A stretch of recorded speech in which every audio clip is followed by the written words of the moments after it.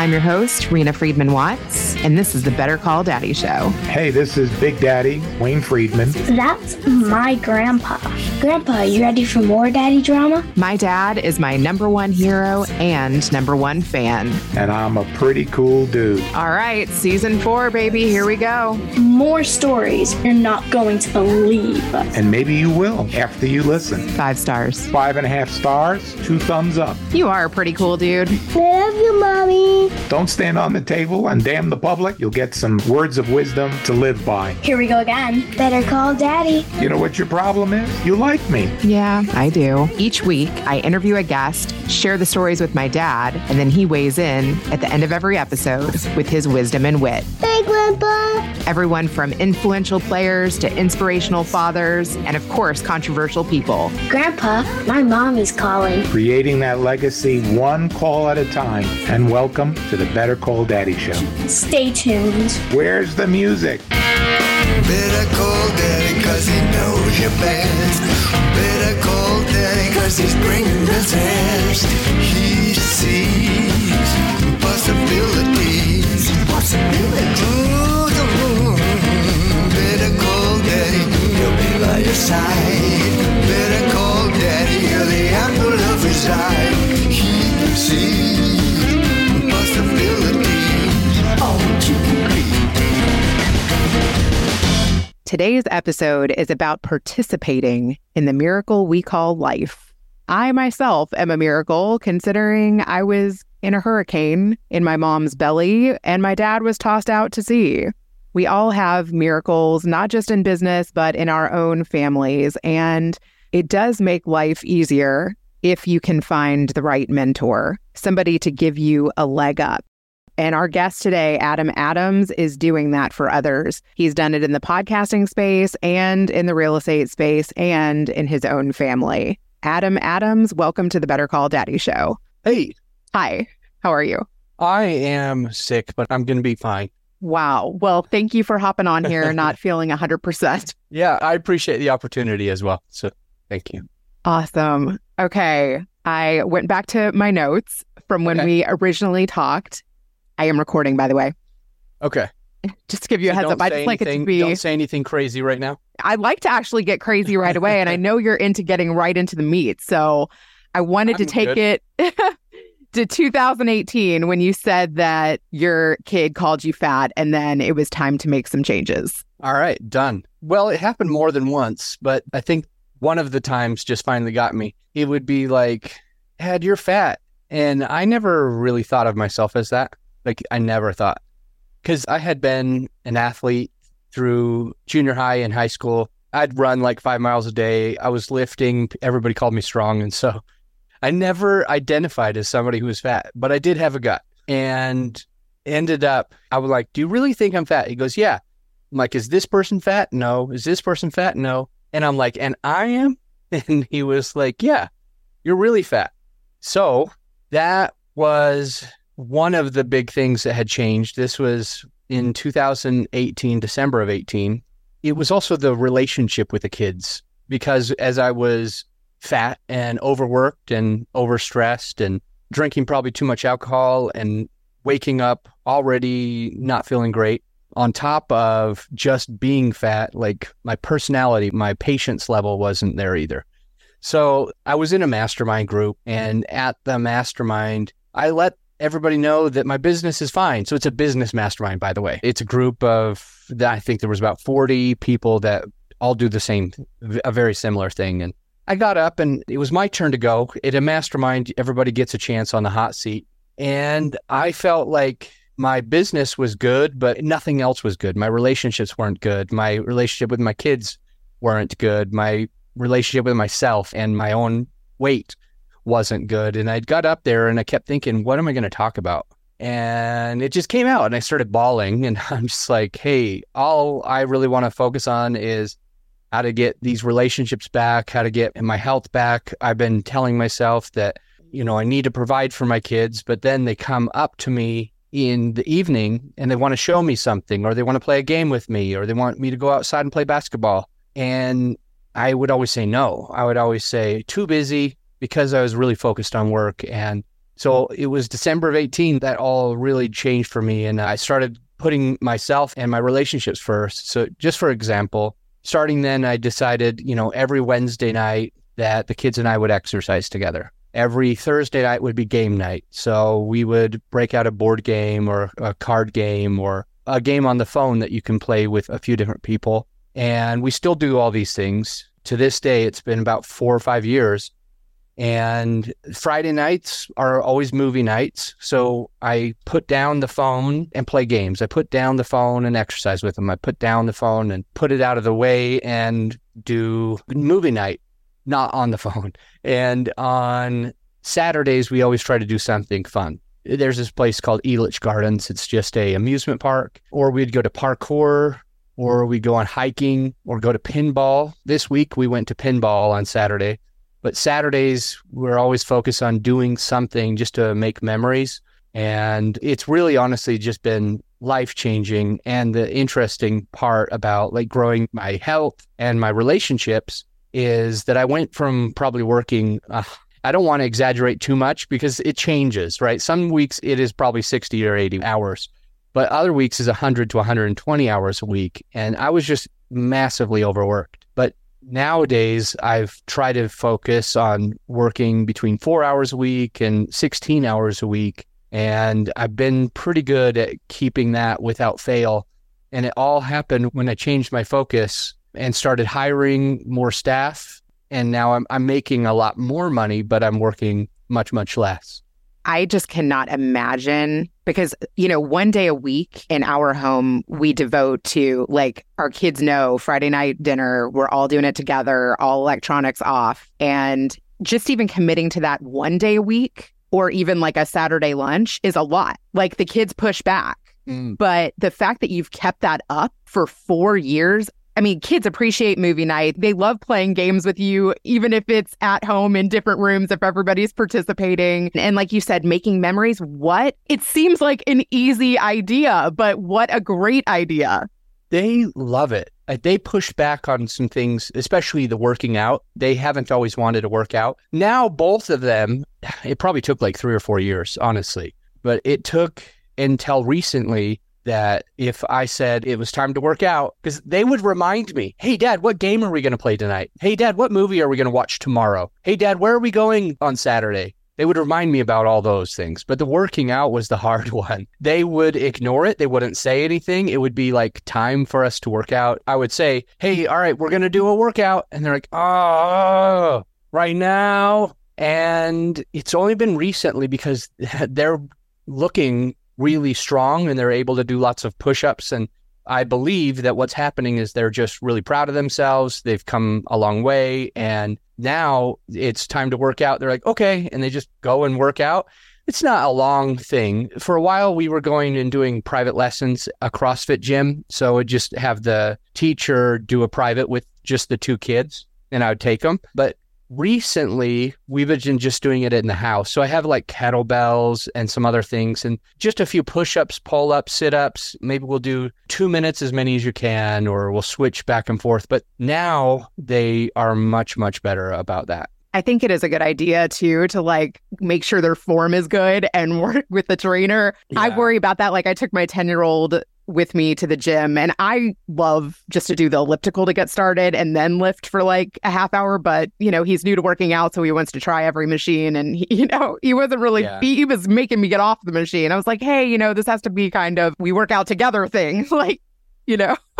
Yeah, I've really loved it. I've really had fun and they are developing well compared to where I think we were headed when I didn't have the time for them and I wouldn't make the time for them and I made excuses instead. And I didn't ever feel like moving. I remember just trying to sit up in the morning and I've always been so agile. I'm that guy who could jump on top of really high things, just flat jumping and doing some gymnastics my mom put us through and walking on my hands like it's nothing. And we got to a place in the end of 2018 where if I would just try to wake up and I would try to sit up, my gut was just so pushing me out of the way. So yeah, I hired a trainer and everything that he wanted me to eat, everything that he wanted me to exercise, doing all my steps every day, got down to a 6-pack during my 40th when I was 40, because I said in 2018, I said, by the time I'm 40, I'm going to be in the best shape of my life. And I couldn't do it on my own. So I hired a trainer to support and show me the way,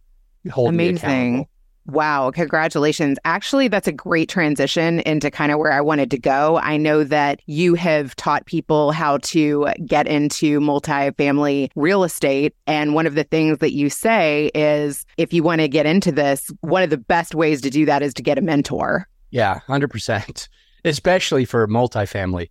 I mean, you could try to start with single family or multifamily, and you probably mess up a few times. But if you're messing up on the bigger deals a few times, it's going to be hard to get back up when you fall, because we actually had a few losses in multifamily, even with somebody supporting us. It still worked out. We're in the net black. However, we lost $315,500 on one deal, over $200,000 on another deal, and probably $50,000 a couple of times. And when I was doing single family, I've been doing that since 2005. When I was doing single family, I had lost a few deals within 10 or 11 years, but the biggest one was probably about $6,000. So it totally changes when you get into multifamily and people are thinking, oh, I'm smart enough or this or that. But if you don't have really somebody who's been there and done that before, you're going to fail. So I ended up starting to coach people after, even while making some mistakes, to be honest. We were supporting others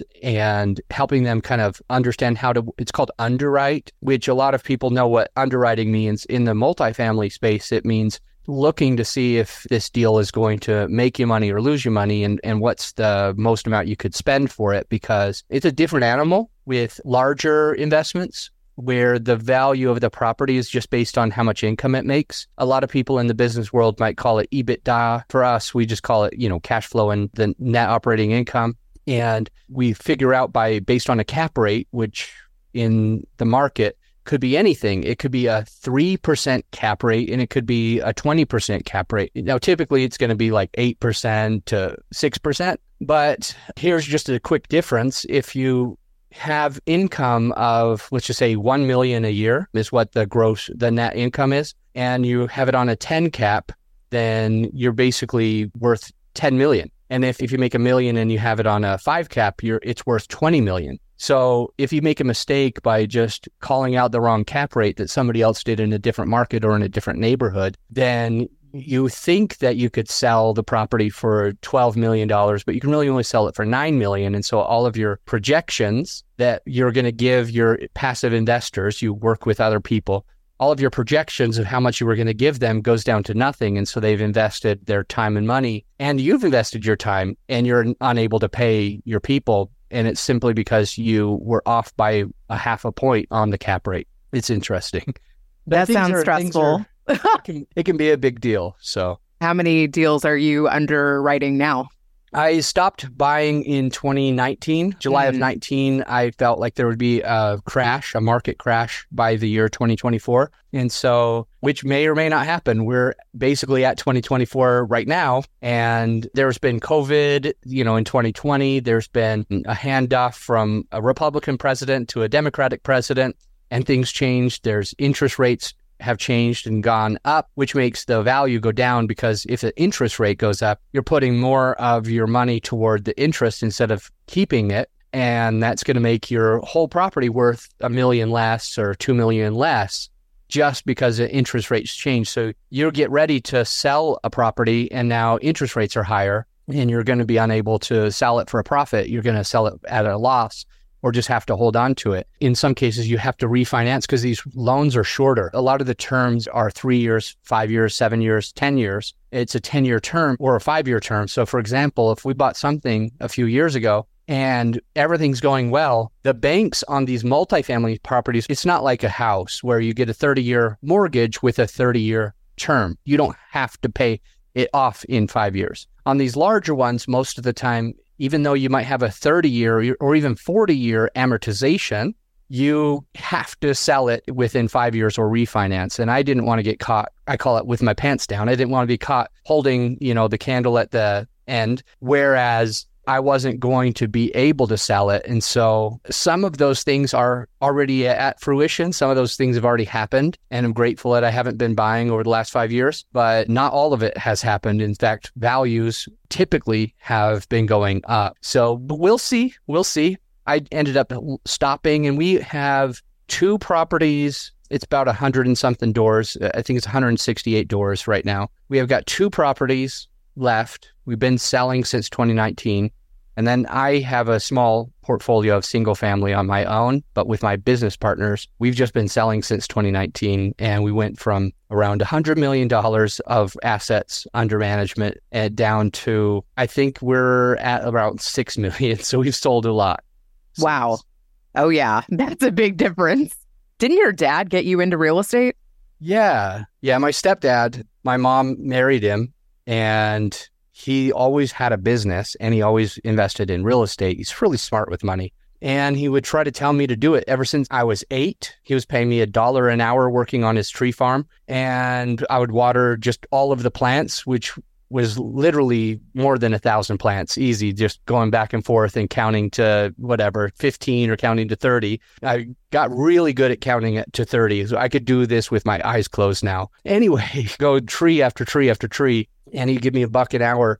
And then we say, now, Adam, make sure you save 10%, make sure you invest 10%, make sure you pay yourself first 10%, and make sure you put aside the taxes. And I'm like, what does all this mean? And so I'm getting like $1 an hour. I'm probably working like 4 hours on a Saturday. And so I'm like, okay, so at the end of the day, Dad, I'm going to have like $2. I'm going to have $2. Why would I want to keep saving all these little 10 cents and 20 cents for different stuff? And he's like, trust me, if you do this your whole life, you're going to be great. And I didn't, unfortunately. But when I was in college years later, in 2005, he gifted me a piece of land, a cabin lot.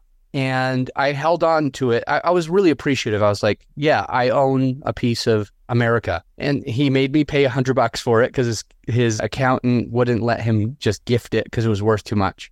So I had to pay $100, but I was in college, so that was a lot of money for me. However, in 2007, I sold it. I was graduating college, and I made more selling that property than I would make in a whole year of working after graduating with my degree. And so I was like, my dad has something here. Like, this makes sense. Anyway, I read a book that I'm dyslexic, so reading isn't my first choice. He kept asking me when I was young, read this book, read this book, read this book. And I never did. I didn't want to read any books. But after selling that and being like, I'm well above whatever I could have done in a whole year of working, 40 hours a week, maybe I should read that book. So I did. And basically, Robert Kiyosaki, the author, agrees with everything that my dad was telling me. Have a business and invest as much as you can so you don't have to pay too much in taxes. And so just keep buying assets, not liabilities. And I focused on that in 2007 and got managing properties. Then I bought my own multifamily in 2008. Got hit by a crash, which is why I was so careful in 2019 and until now to not be in another crash. I actually lost a property. It's called a deed in lieu of foreclosure. So I called up the bank and I said, I'm not going to be able to pay. And they're like, no problem. We'll just have you sign it over to me. So I didn't actually have to lose anything. I just was embarrassed because I was a failure, probably to my stepdad. But anyway, I continued to invest in real estate. It ended up getting to a place where it was really, really good. And I'm grateful for him and his influence. And I probably will always be investing in real estate because I've got these houses that are all paid off. And each one of them nets me more than $500, some closer to $800 a month. And I don't have to do anything except for look at the numbers once a month. On the 30th of the month, I get mailed something, and I guess I get paid several hundred or a couple $1,000 just by reading a P&L. So I love real estate. I honestly do. That's insane. I did hear you say on a podcast interview that if you have $300,000 to invest, that you personally, I think, would trust giving that to somebody who teaches others to do multifamily. Have you gotten strangers off the internet who have listened to you on a podcast, call you up and are like, I have $300,000, let's do this? I've had a lot more than that, to be honest. I've had people call me when I was interviewed on other people's podcasts. And I had a podcast that I ended up selling. in 2020. And in my podcast, I got the most. So for example, we did a 30-day campaign. I had so many extra interviews. Those conversations, by the way, anyone listening, if you're thinking about having a podcast, simply thinking of just the conversations that you have with your guest, that will grow you as a person, that will grow your network, that will grow the ability for you to make a lot more money. And that is simply what happened for me. And we did this push because we had extra conversations. So I did 30 episodes in 30 days. So just daily episodes for 1 month because I had enough in the bank. I call it a bank account of episodes. I had enough in the bank to be able to do this. And I added a short ad, a little advertisement that just says, if you're ready to start investing in multifamily real estate, I'm ready to have that conversation with you. And then I said something like, feel free to go down in the show notes and just schedule a call with me, and I'll walk you through what it might look like for you to start investing in multifamily.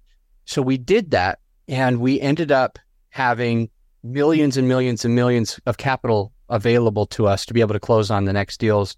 And just one of the people that listened to my podcast, he said he has 10 million. He's been hearing that he could have a conversation, and he committed to being in the next 5 deals. Now, this is interesting because we stopped buying soon after this. We didn't end up using it all because I didn't feel good about taking money in a confusing market changing. But at any rate, that guy offered 10 million. Another guy offered 3 million. Another guy offered a couple of million. Another guy had a few 100,000. And it all happened just in 30 days of just putting out more content, but having a short ad about it.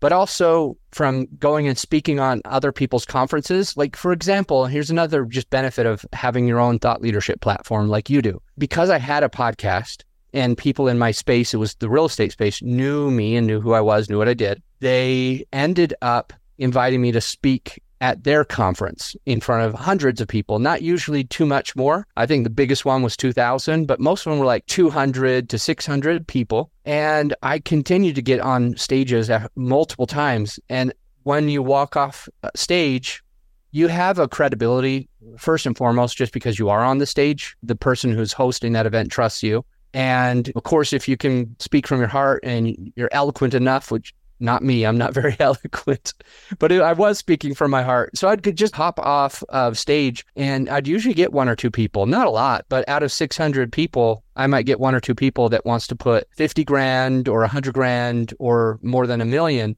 each time I would speak on a conference. So it was one of the easiest ways to raise money and be ready to have more limited partners. Just because I had my own platform, other people who had their platforms wanted to invite me and others with podcasts because it grows all of our networks when they do that.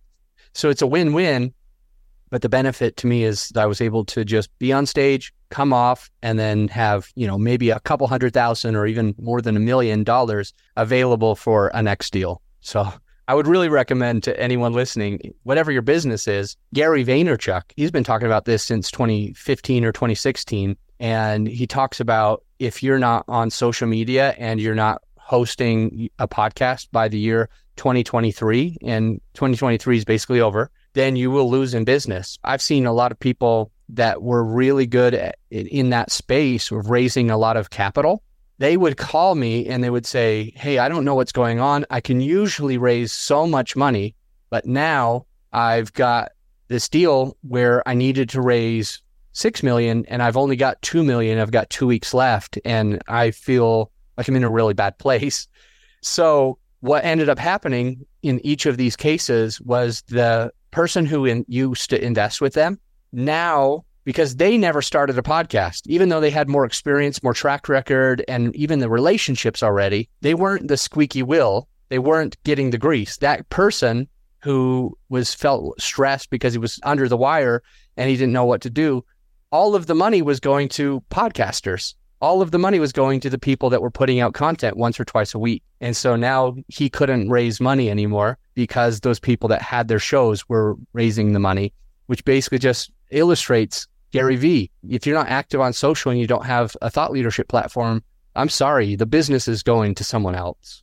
I have so many questions now, but one thing that you said that I'm like, I need to be doing this is the ad for your business at the end of every episode. Right now, I have a partnership deal with Namecheap. I won a contest and they redid my website. And so now I have an affiliate deal with them. And so after that ad's over, I'm thinking it would be beneficial for me to let people know, like, hey, if you have a podcast or want to have a podcast, reach out to me and we can have that conversation. Yeah. Because I do currently produce a couple other shows. Cool. So I think that that is a really good idea, is to come up with an ad that brings your people to you for business more and be direct about it. I hadn't done that yet. And then did you see opportunity in the podcasting realm from what you just shared with me?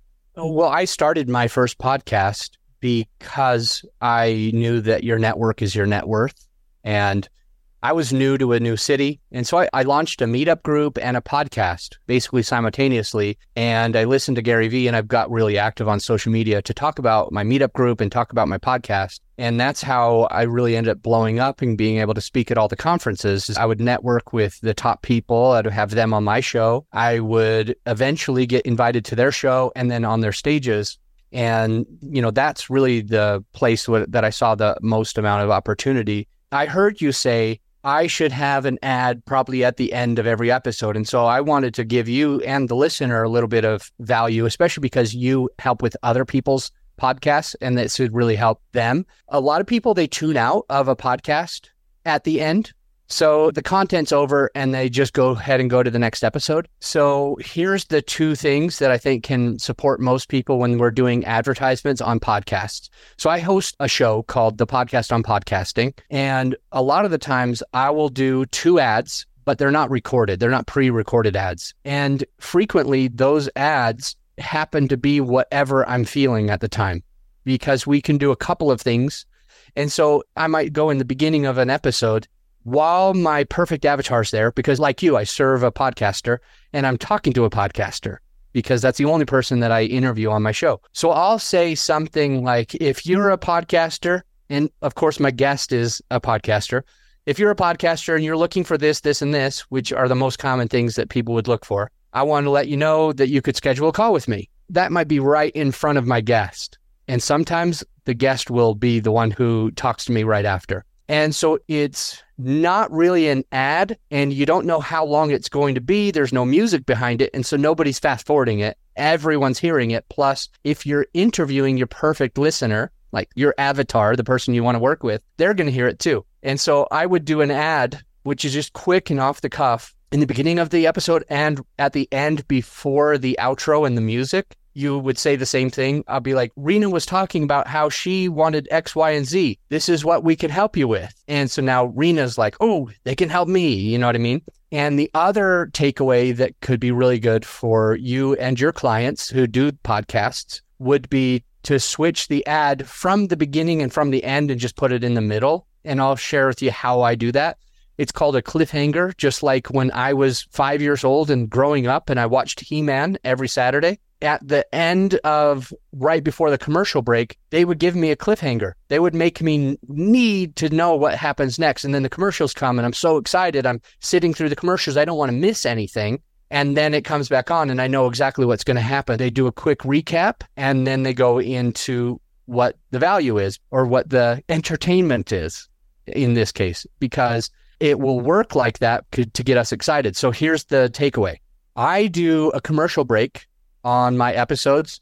I will ask a few questions and I might hear, let's say I'm interviewing you right now. I might hear you say something that is really interesting, like just it catches my mind and it probably caught the listener's mind as well. So I'll say, you know what, Rena, at the end of this break, I need to talk to you about X, Y, and Z. You brought it up at the beginning. I thought that was super interesting, and I think the listener's going to get a lot of value out of it. But let's just take a quick break. We'll be right back. Now the commercial comes in the middle of the episode. I did a cliffhanger. I got people excited about what is exciting, and I'll jump back on. We're back with Rena Watts. Earlier, we were talking about X, Y, and Z, and right now I'm going to ask her this question. I bet you can't wait to hear it. And I'll say, Rena, and I'll ask the question. So that's a way to do what TV over, 60 plus years has learned to do because they have the top of the top marketers on their teams. So if all we do is just copy and imitate what they're doing, we can get a really good result. So that way it moves the recorded ad from the beginning and also from the end and puts it in the middle where it's more likely that people aren't going to skip past it. It's funny because I've listened to your show, and now that you're saying that, I want to go back and listen to see if I can catch you doing that. Yeah. I didn't even realize you were doing it. I'll do it on even some solos. I'll name a few things and I'll say, all right, I told you we were going to go over this and it's time for a quick break. As soon as we get back, I'm going to go over exactly how to do this and what it's going to mean for your business. And then I jump off and then come right back and then answer the question. So, He-Man, cliffhangers. I love that. I haven't heard you talk about that before. I know one thing that you said people ask you all the time is like, how long should my episodes be? That's one of your most asked questions. So one of mine that I get asked a lot is, how can we get our guests to share our episodes? How can we maximize the relationship with the guest? And I think, too, that has probably been a key to your success, right? Maximizing these relationships with the people who you're bringing on so that it does lead to business. Can you talk about that? Yeah. So there's a few things that I'll try to do with maximizing with the guest. First and foremost, I'll listen intently to a lot of the questions that I'll ask. So, for example, one of the questions I ask most of the people, is, what are you struggling with now? And I'll phrase it like, the listener's hearing this, you've had so much success. It's really about the listener, but it's also calculated. So I'll mention you've had all this success and the listener's hearing this probably thinking that this is just foolproof and you don't ever run into anything after you launch. So I'd like you to correct them. I'd like you to tell them, what's something that you are working on right now, something that you're struggling or you need to change in the podcast right now. And so they'll go and they'll be like, oh, I really want this and I really want to start monetizing. I've been doing it for like 3 years and I'm not making any money. It's just costing me money. So that'll become my ad at the end. So I'll say, Rena was talking about how she was struggling with this. She's not alone. A lot of people are not monetizing. And it's hard because you launch your podcast and you think you're doing this and you're going to be super well known immediately. But there's some things you got to do in order to build up the credibility of your podcast, get it in front of more people. So I want to share that we've done that for people. We've helped people to be able to get more credibility, get more listeners. And eventually, one of my clients is making $10,000 a month. Another one's making $6,000 a month. And they didn't even have very many listeners. All we did is sat down, talked about who could be their sponsor, and now they're making $10K a month. And I know a lot of people that want to make $10K a month. That big 5-figure thing is the target for more than half the population. So if that's you want to make 5 figures a month off your podcast, reach out. And so now the person in front of me hears it and we're talking about it there as well. So that's part of maximizing, is to listen intently when you ask questions. I think some podcasters only think about their next question and they'll just go, here's a question, and then here's the next question. They got them maybe written down and they think that they have to cover 8 questions or 10 questions. Ultimately, what I recommend is to ask a question and then ask the follow-up question. Like for a doctor giving a prescription, they're like, does it hurt when I do this? Does it hurt when I twist it right here? Does it hurt when I touch there? Does it hurt when you jump up and down? And you're like, well, let me try. And yes, it hurts. Yes, it hurts. Yes, it hurts. No, that doesn't hurt. Now, when the doctor comes and says, I can help you and I can help other people that have this, you feel like you've been heard, you feel like you've been understood, and the prescription is valid. You're able to do the thing. So if you're listening intently, asking good questions, then you'll be able to support that person. And if it's coming from the heart, not just like, I want to sell, I want to make money, but what is this person struggling with? How can I help them? What would it look like for them if it changed for them? What would it look like for them? Not for me in my pocketbook, but how would this change that person's life? And you can share it eloquently. That's one way to maximize. Another way is to try to do interview swaps. I'm always trying that. Doesn't mean I'm always going to do that. Sometimes just people come on my show. Sometimes I'll just go on theirs.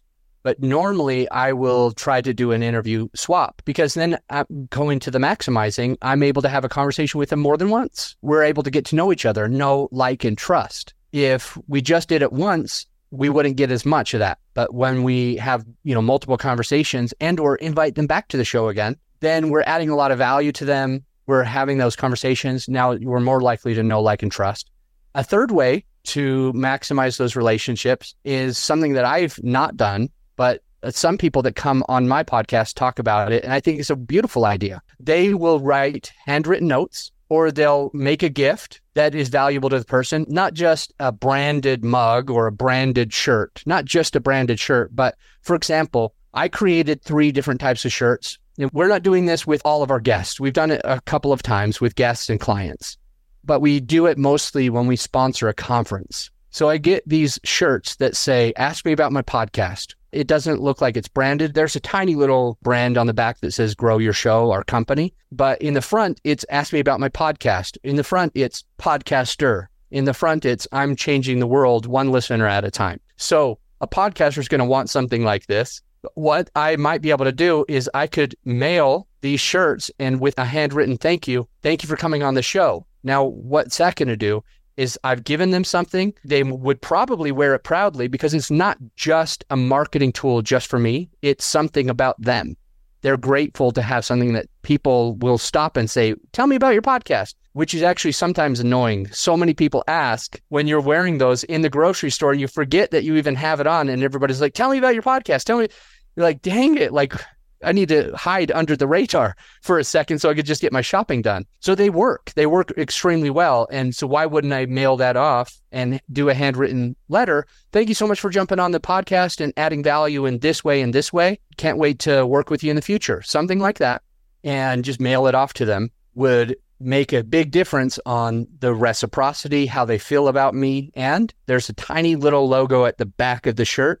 So as they go to put it on, they could remember, Grow Your Show gave this to me. Adam gave this to me. And after wearing it a bunch of times, maybe one of the times they'll say, I'm going to call him and see how he can help me. Something like that. So those are 3 ways to grow with those relationships with the guest. If I was just going to name one other thing, I don't do this all the time, but if the guest serves my listener, even if we serve the same person in the same way, for example, if it's 2 people that both serve podcasters, then I might still say, if I'm interviewing you and Rena can help you with X, Y, and Z, her website is in the show notes, scroll down and connect with her. Instead of, there is a few people out there who feel like they shouldn't do that because they would be taking business away from themselves. And frankly, not everybody who listens to our show is going to do business with us. It might be 1 out of 1,000, 1 out of 100. It's not a huge percent. And the reason that they haven't taken action hiring me might just be because they don't know what I can do for them yet. But if I'm interviewing you and I say that at the end, maybe 1 person or 2 people will call you, but it's also generous. And I think that the guests would appreciate that you are promoting them instead of making them do the self-promotion. So a lot of people at the end, they're like, tell the listener how they get a hold of you. I never do that. I say, this is what she can do. This is her website. This is her podcast. All of those links are in the show notes. Connect with her. And that's it. So those are a few ways that I think we can support that growth with the guest. I love that. And I'll just say, I interview people that have podcasting agencies. I can't take everyone as a client, and not everybody is going to be the perfect client for you. So if you know other podcasting agencies that are vetted and that you've collaborated with and you know will do a good job for someone, you could get a referral fee. Yeah. Something that I came up with at this it was a podcast movement. They do a couple of events each year. I was there sponsoring. And it occurred to me toward the end that I ought to connect with anyone who has an agency, because a lot of my clients might want to monetize. A lot of the other agencies' clients, your clients, might want to monetize. And it might work well where I get an ad for one of my clients on one of your podcasts. So now you're a hero to your client because they're making money. They're excited because they're making money. And my person is happy because they're getting ads on other people's podcasts. And genius, everybody who listens to podcasts listen to podcasts. So if you are on somebody else in your space, you already know they are interested in that topic, and you already know that they listen to podcasts. And so it could be an easy way for them to hear that ad and hear that another person in the space and be like, oh, this is easy. I can just go over to their podcast real quick. But I'm already here. I don't need to go from Facebook to podcasting. I go from podcast to podcast. It's much easier. That's smart. Okay, I'm going to go ahead and wrap it up with, do you have a question for my dad? Do I have a question for your dad? What was the scariest part of knowing you were about to have a girl? What was the scariest part? I've got 2 boys, and sometimes I'm like, I'm so glad I don't have a girl. So I'm curious what he says about that. That's cute. I like that. I thought you were going to say, has your daughter ever called you fat? Oh, nope. We won't go there. Who knows if it's true or not? So we're not going to go there. But yeah, when he found out that they were going to have a girl, did he freak out or what exactly happened? I like it. Well, I'm going to let you do a commercial because you've given us so many reasons why people should reach out to you, especially the monetization factor. So you grow people's podcast to the top 1%. You help them get sponsors. You're putting together all of these amazing events. Are you still doing the event piece? No, we don't host the events right now. We stopped in COVID time. And I've never gotten back to it. But what we do is we've got the podcast on podcasting. And so if I just gave one call to action, it's a free podcast. You can just jump over, either type in Adam Adams or the podcast on podcasting will come up. And if you go there, you could just listen to free content in the space of what we're talking about today. Other than that, I don't need any other call to action. But if they want that, it's just the podcast on podcasting. I love it. I just want one bonus content really quick. When you found out that you were going to be a dad, how did you react to that? I was freaking excited. My situation was a little bit different. I was dating a girl. We dated for a few months and then we broke up. And to be honest, we couldn't keep our hands off each other after. So we broke up. We weren't a couple anymore. And she had a son who was about 2 or 3 at the time. And we broke up, and a couple months later, we found out that we were pregnant. So I went from single, completely single, to a family of 4 basically overnight. And it was the most amazing feeling that I had ever had in my whole life. And so I've got a stepson, like my dad has a stepson. And then I've got my bio son as well. Of course, I just treat him, as best I can as the same. Of course, they have different personalities. But when I learned of that, it was the biggest thing for me, because if we back up a little bit, I had been married and we were married for 3 years and we never got pregnant. So I went and got tested and they said I had a less than a 1% chance, and I'm going to cry now. I'm choking up. But the point that I'm trying to make is I believed that it would never happen for me. I believed that I was totally screwed, and I went to a family 4, and it was like the most beautiful thing that had ever happened to me. So that was a big deal. Oh, wow. Thank you so much for sharing that. That is amazing. I came earlier than expected and, as well. And my parents kept me and stayed together. And my mom had me at 19. So yeah. The kid's mom lives 3 houses away now. So they're with me, half the time with her, half the time. And they only have to walk about a minute to get back and forth. It's kind of cool. That is a unique situation. And what's interesting is we started off the beginning of the conversation where you were saying, I need to prioritize the relationships. I need to prioritize my kids. And I see that that's really important to you. I love that. Thank you. I'm still really choked up, so I'm being silent. Well, thank you. That's such a beautiful last thing to end on. I really enjoyed this conversation, and I'm looking forward to keeping it going and collaborating and all of the good stuff. I'm a size large, so when you send me your shirt, it's a large. Me too. Okay. Perfect. Okay. Awesome. Thank you for the opportunity. It was fun to jump on your podcast today. I can't wait to hear what my dad has to say. All right. Me too. Let me know. Okay. Okay. All Talk right. soon. Bye. Bye. You've heard from my mom. Now, let's switch it over to Grandpa. All right. So when you found out that you were going to have a girl, how did you feel about that? Well, I didn't know until you were born.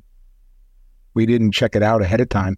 But of course, I did a little early preview in making you.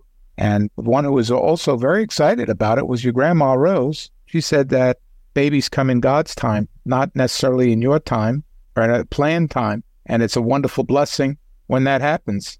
And it's really funny because we picked out some names, 2 boy names, Joshua J. and I think Abraham Jerome, or Just in Time. But my favorite name was Rena Joy. And that's pretty funny because my favorite name ended up being the first one when we thought you would be the third one.